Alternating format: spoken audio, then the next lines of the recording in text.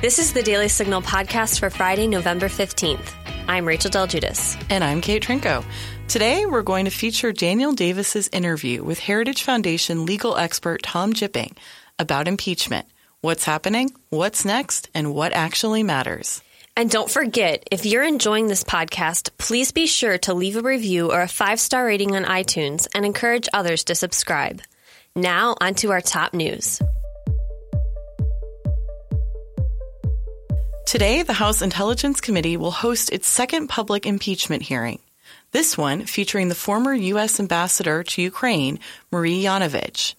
George Kent, a top State Department official in Europe and Eurasia and a witness in the impeachment hearing Wednesday, specifically mentioned Yovanovitch in his remarks Wednesday.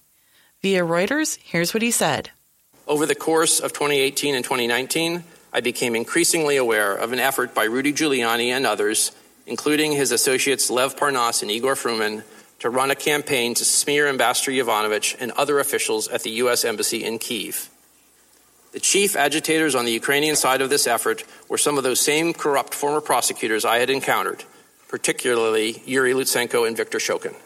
They were now peddling false information in order to extract revenge against those who had exposed their misconduct, including U.S. diplomats, Ukrainian anti-corruption officials, and reform-minded civil society groups in Ukraine. During the late spring and summer of 2019, I became alarmed as those efforts bore fruit. They led to the ouster of Ambassador Yovanovitch and hampered U.S. efforts to establish rapport with the new Zelensky administration in Ukraine. Yovanovitch previously testified behind closed doors. According to the transcript released, Yovanovitch was asked about President Trump referencing her in the July 25th call with Ukraine's Zelensky. Yovanovitch said, "I was shocked. I was very surprised that President Trump would, first of all, that I would feature repeatedly in a presidential phone call, but secondly, that the president would speak about me or any ambassador in that way to a foreign counterpart." This week, the Daily Signal interviewed Congressman Greg Murphy of North Carolina, a Republican, and asked him what he thought of Democrats' impeachment probe. Here's what he had to say. Well, it is what it is. I think part of our media bias loves to be able to report things that are very pro for socialism and socialistic policies, but they're not willing to report the horrible parts of socialism and socialistic policies. And if only we had a truth meter on every media article and every newscast, it would be wonderful to have that for the American people so they can really find out what the truth is. So we just celebrated Veterans Day, and I know that your district has a very strong military presence, and that's something that's really important to you. Can you tell us a little bit more about that? We had a fantastic experience on Veterans Day. I was in a parade in Morehead City down on the coast.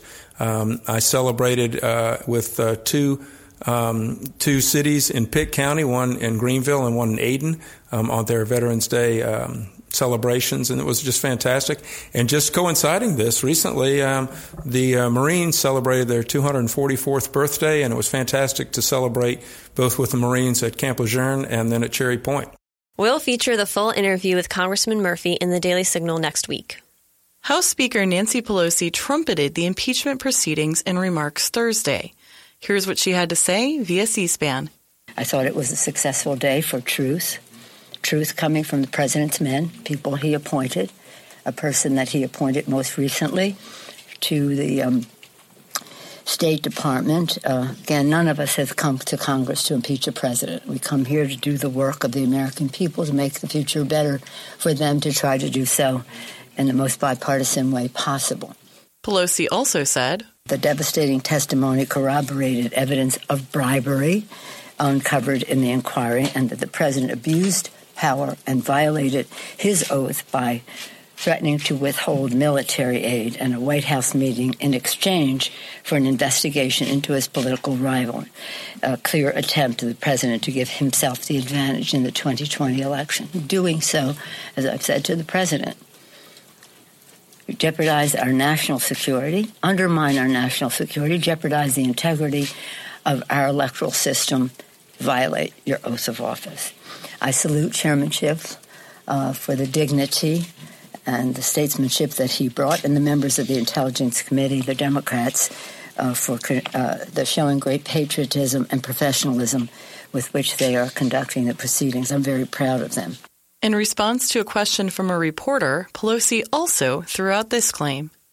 By the way, what President Trump has done on the record in terms of acting to advantage a foreign power to help him in his own election, and the obstruction of information about that, the cover-up, makes what Nixon did look almost small. A shooting at Saugus High School in Santa Clarita, California on Thursday left at least 2 people dead and at least 3 injured. Los Angeles County Sheriff Alex Villanueva spoke Thursday about the incident. Here's what he had to say. Among those who were transported, it turned out to be the suspect, who is currently in the hospital in grave condition.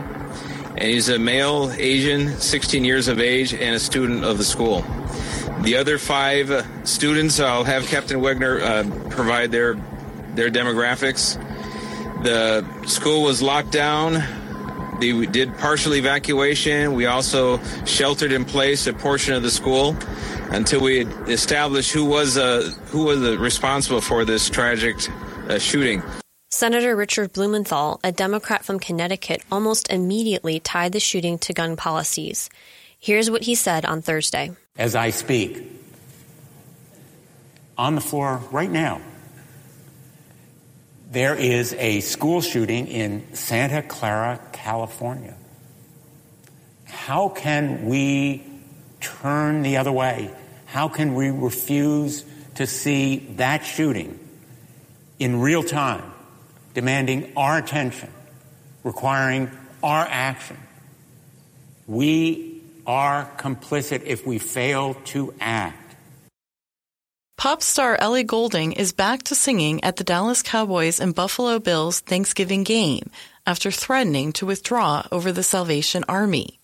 The Salvation Army will be launching its Christmas campaign at the game, and Goulding appeared in an Instagram photo wearing a Salvation Army apron. However, when a commenter raised concern over the Salvation Army's approach to LGBT issues, Goulding responded, "Upon researching this, I have reached out to the Salvation Army and said that I would have no choice but to pull out unless they very quickly make a solid committed pledge or donation to the LGBTQ community." However, now the Salvation Army says Goulding is definitely on for the show. The national commander of the Salvation Army, David Hudson, told Fox News in a statement, "We'd like to thank Ellie Goulding and her fans for shedding light on misconceptions and encouraging others to learn the truth about the Salvation Army's mission to serve all without discrimination. We applaud her for taking the time to learn about the services we provide to the LGBTQ community, regardless of race, ethnicity, sexual orientation, or gender identity. We're committed to serving anyone in need." Governor Matt Bevin of Kentucky has conceded his re-election race to Democrat Andy Beshear, who won the election by just 0.5 percentage points. Bevin congratulated Beshear on his victory and thanked constituents for their support. Here's what he had to say Thursday, speaking to press. I truly wish the Attorney General well as the next governor of this state as he assumes these responsibilities. I truly do. I love this state. I love this country. I love the fact that we're blessed to live in a nation where things do transition in ways that much of the world wishes they had. There's not going to be people fighting in the streets. There's a natural exchange of leadership.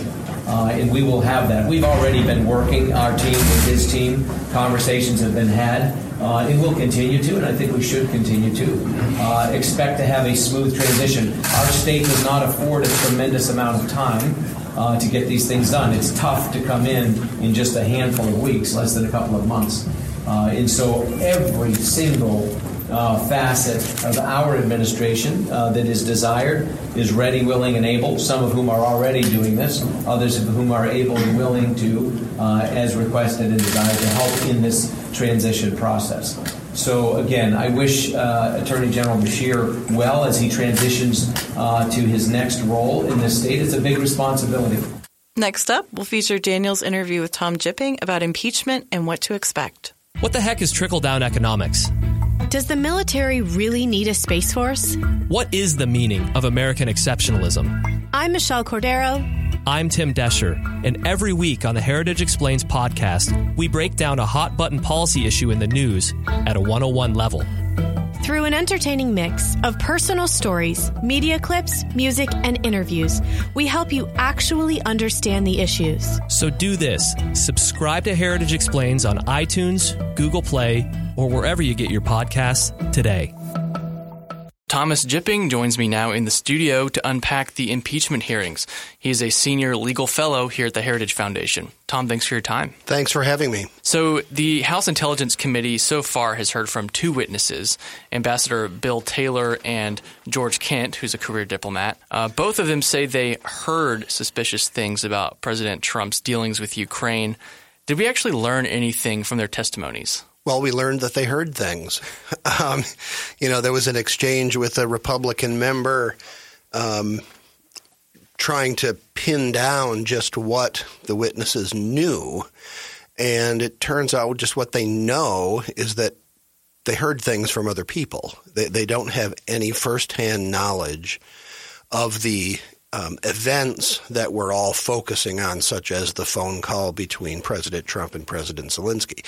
They obviously know a lot about Ukraine, the relationship between our two countries, kind of how diplomacy is done. But as far as the specific events detailed in the whistleblower complaint that really we're all concerned about, they don't have any direct knowledge at all. So this doesn't really prove at all what Democrats are framing it to prove. I mean, what are the takeaways then? Well, one takeaway is it kind of affirms what I think more and more people are feeling about this process, which is Democrats are intent on impeaching President Trump for something. It really doesn't matter to them what it is. I think if at the end of the day, because of course after the Intelligence Committee has its hearings, the Judiciary Committee will take over, and it's the Judiciary Committee that will actually draw up articles of impeachment. If those were blank pieces of paper, the House would still vote to impeach President Trump. So, from that perspective, yesterday's hearing, the hearings that are going to yet take place are kind of irrelevant. I mean, it almost doesn't matter what is said. The fix is in, and House Democrats have decided they are going to impeach President Trump. One thing I thought was a little odd was that both the Republicans and the Democrats used lawyers to ask some of their questions. What was that about? Well, I don't think that that's unusual in a setting like that. Members on both sides, are a pretty mixed bag. There's a reason, for example, during the Brett Kavanaugh confirmation hearing that they brought in a prosecutor to ask questions with regard to the allegations against him. And I think when you have a narrower, more focused area to explore, the skills that lawyers have can come in handy. And so I thought actually that was a pretty good choice. It's a large committee, and the members on both sides come in some different varieties that if the public, I think the public benefited more from the lawyers asking the questions than if the members had. You mentioned that the fix is in for the president, and something that struck me throughout this whole process is we all have the same facts available to us, and we can all read the transcripts that are available. We can all listen to the testimony, and yet we're drawing completely different conclusions based on those things. When you look at the transcripts that are available and listen to the testimony, is there enough evidence to conclude that President Trump did pressure Ukraine to launch these investigations potentially into the Bidens? Well, I wouldn't agree that we all have the same information. This has been one of the problems with this process. The public only has information that the Intelligence Committee chairman, Adam Schiff, chooses to let us know. And remember that hearings up until this point had been in 6 different committees secret. So we don't know what was done in those committees, what was discussed. We have some deposition transcripts, but again, only those that Adam Schiff has chosen to disclose or to leak or whatever. So that is I think that's a big problem, because even if there was complete information and we all had exactly the same stuff on the table, it would still be what you referred to, which is we'd be looking at it differently. But we don't know if we have good information or not, and that's not a good way to run something as important as an impeachment process. Right, and Republicans are saying that these two witnesses, Bill Taylor and George Kent, got their information from secondhand, thirdhand, maybe fourth-hand sources. It's just hearsay, and so there's really no reliable evidence. But doesn't that just mean that we need to, maybe have some kind of investigation to actually figure out what happened? I mean, the Democrats are saying – Democrats would say that that's what we're doing. We are having an investigation. 6 different committees are investigating. I think one thing that we do need is for the whistleblower to testify, okay? Because, again, the Constitution gives the House the sole power of impeachment, which means at the end of the day, the Judiciary Committee could draw up articles of impeachment about anything. We anticipate that it'll be about these specific events, about the phone call. There is that memo about the phone call that the public's been able to see. And then there's the whistleblower complaint. That's the thing that got this whole ball rolling. And it didn't appear from that complaint that the whistleblower had firsthand information or knowledge either. But that's the document filed by that person that really set all of this in motion. So I think it's perfectly fair and I think necessary for that person to come before the committee and to answer questions from both sides. I mean, if your goal is to find out as much of the truth as you can with respect to this question of impeachable offenses, that's the kind of thing that you do. Right. I mean, that's not mysterious. That's not something only lawyers can figure out. I mean, that's just common sense. Yeah, it seems like the Democrats almost want to have their cake and eat it, right? They want the claims from the whistleblower to be lodged against the president, but they don't want the whistleblower to be verified as a person. That's correct. I mean, they have scripted a narrative about this impeachment. They've framed it a certain way. You'll see that they don't use the phrase quid pro quo really anymore. They now talk about bribery and extortion and those kinds of really dramatic words. Maybe they focus grouped it or something, but they have a narrative that they've scripted, and they're going to do the things that promote that narrative, and they're going to try to avoid the things that take away from that narrative. This is not a search for the truth. It's not an inquiry in that sort of generic sense. This is a process, kind of a check-the-box process to get to what we all know is going to be the end result, and that's impeachment.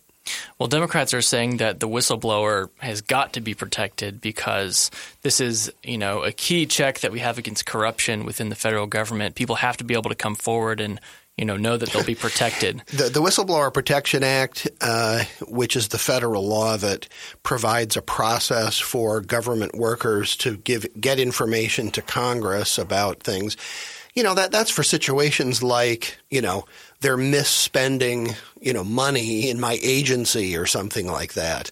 That's the sort of ordinary way that's produced, and you want to protect people's identity because otherwise they might not be willing to kind of step forward about things like that. This is different than anything like that. This is so radically different from any situation that probably will ever happen again that those sort of ordinary ways of looking at it don't apply. This is a completely different situation.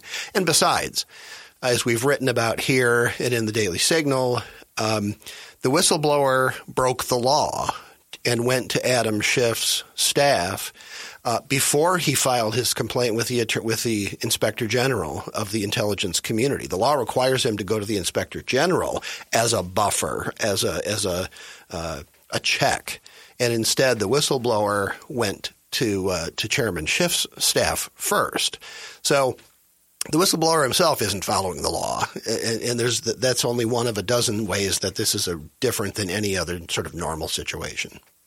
Well, some voices, even some Republicans in Congress, have been saying that if Trump did ask Ukraine to open this investigation into the corruption and potentially the Bidens, it could be legal or illegal depending on what his intent was. I want to ask you about that. I mean, is there anything in the law that says the president's intent would be decisive? I'm not sure what law they're referring to when they say that it might be illegal. This isn't about whether laws have been broken. This is about whether the president abused his power and ought to be removed through impeachment. We shouldn't lose sight of that. That's what this is all about. Can you explain that distinction? Because well, a president's actions can be impeachable but not be criminal. A president doesn't have to commit a crime in order to be removed from office through impeachment. In fact, impeachment, one of the purposes of the impeachment process is a way to address a public official's misconduct that might well not be criminal and couldn't be addressed by the criminal law.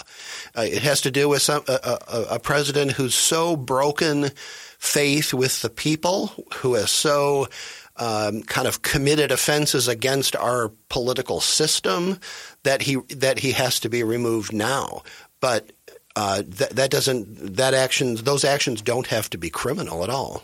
So that sounds a bit more subjective. Like sure Congress can just decide what its own criteria are to impeach the president. Well, they can. What they ought to do is take the concept of impeachment. I mean, when America's founders put impeachment into our Constitution, it had been used for 200 or 300 years in England. It's been around for a long time. We understand what the concept is. In the particulars, that's where, that's where the details are. But we know what the concept is. And by the way, that does not include simply using impeachment as a weapon against your political opponents, which is what Democrats are doing with the president. But then it has to be implemented in an individual case. I'm just saying it doesn't matter whether what the president may or may not have done is criminal. It can still be impeachable, and that's what we have to focus on. So if evidence did come forward showing that the President Trump did pressure Ukraine to investigate corruption, which may have been tied to the Bidens, would that be impeachable? Or is that a legitimate thing for a president to ask for? Well, just the way that you described it, without more, I would expect a president in a relationship with another country to which we're giving hundreds of millions of dollars a year to want that country to work on what is a demonstrated history of corruption. I mean, that was brought out at the hearing in the Intelligence Committee. So just that by itself, that's just normal interaction with another country. Right. But what if the president actually cherry-picked Ukraine because he knew that the Bidens had some dirt there, and if he asked Ukraine to do a broad investigation, the Bidens would get swept into that? Well, but I think you'd have to do two things. Number one, you'd have to really make the case that the president wouldn't be asking Ukraine to address their corruption problem were it not for a connection to the Bidens.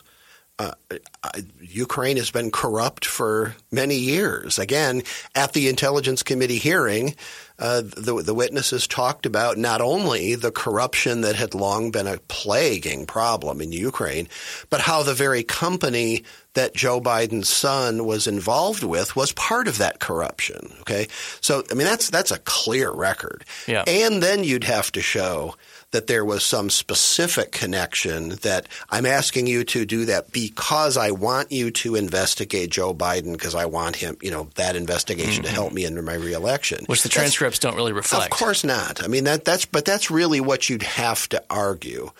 And so much of the interpretation has just been reading between the lines there. The public has had that memo about the July 25 phone call now. And, you could give it to 10 people and they'd have 14 different versions of what it really says or means. I mean, you can read it legitimately in different ways. And you got to go with the information that we have. We can't read people's minds. You can say, well, I just think that that's not a basis to remove a president. What it comes down to is, should we remove a president from office over things that he said that can be understood in different ways by reasonable people? I mean, I think the answer to that is obvious. In our system of government, we handle things like that through elections. And frankly, I wish the American people, and maybe they are and it's not being reported, but I wish or hope the American people get a little bit perhaps resentful that Congress is, or at least the Democrats in Congress, are trying to take their choice away from them. After all, we have an election in less than a year. Central to our system of government is the people's participation in choosing their own leaders. And impeachment short-circuits that. Impeachment takes that away from the American people. I mean, Bill Clinton and even Richard Nixon, they'd already been reelected, right? So it wasn't a matter of, the people could pass judgment at the next election on what they did because they were going to be out of office anyway. But that's not the case now. And frankly, I think the American people ought to take that a little bit more seriously, that this will take away from them the choice of who they want to have as their leader. Yeah.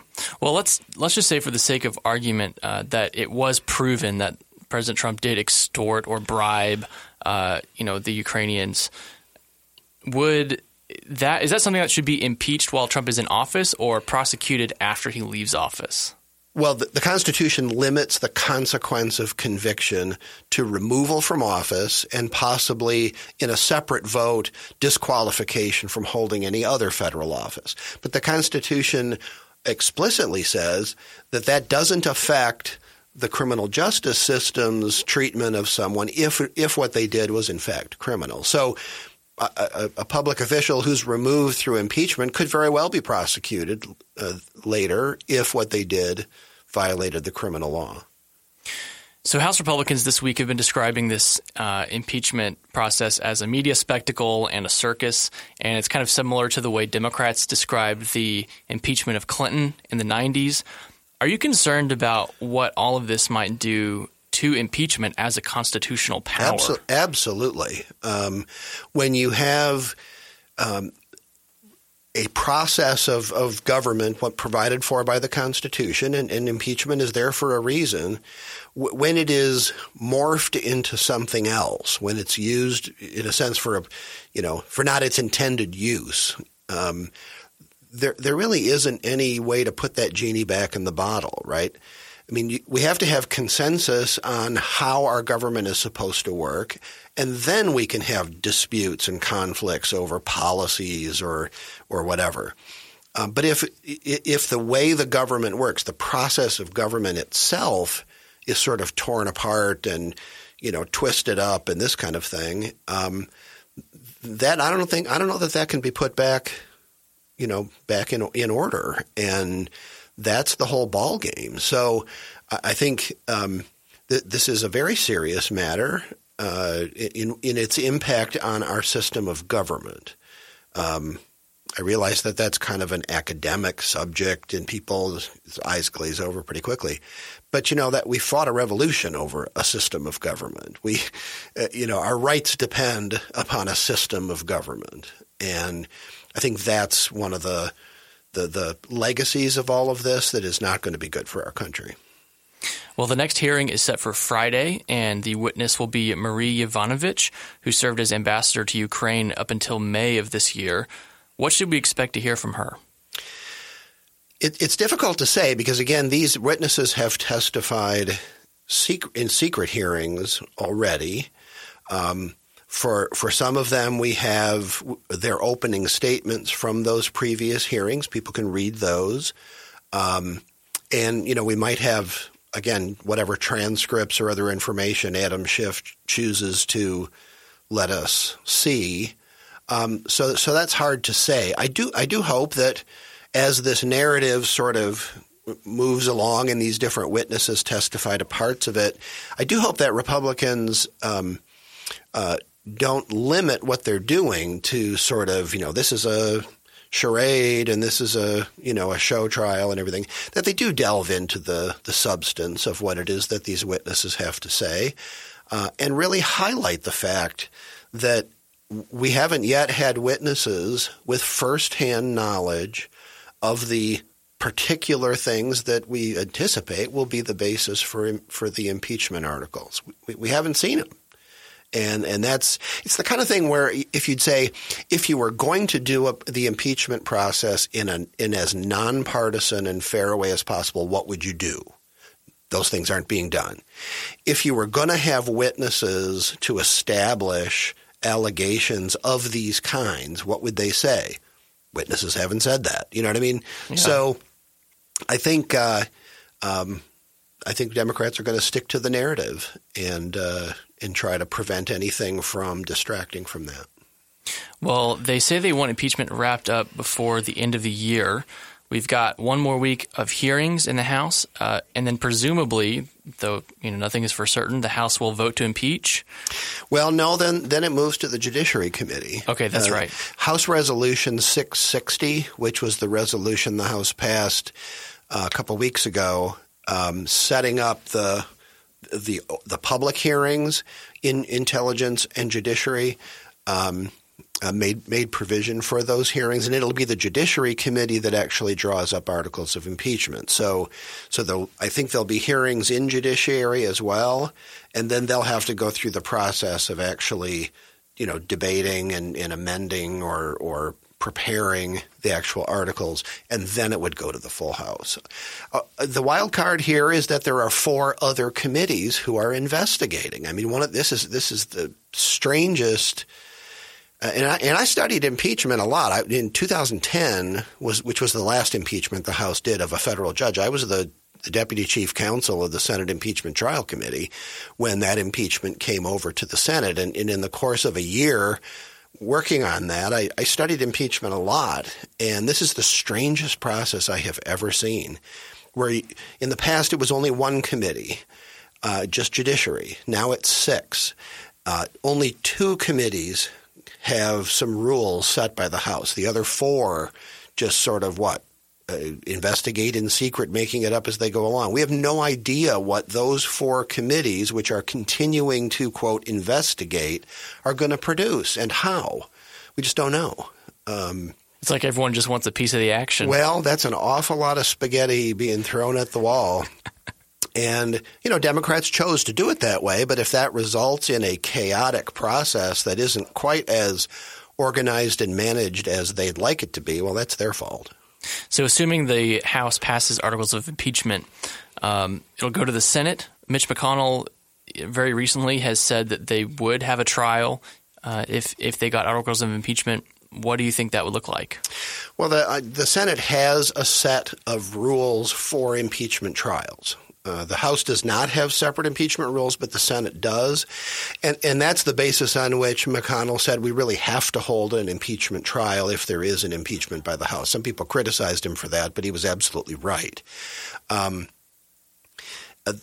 impeachment that I mentioned, which was of a federal judge, the Senate uses a separate committee of senators to conduct the trial. But if it's an impeachment of the president, like it was for Bill Clinton, that trial will take place before the full Senate, and it'll be presided over by the Chief Justice.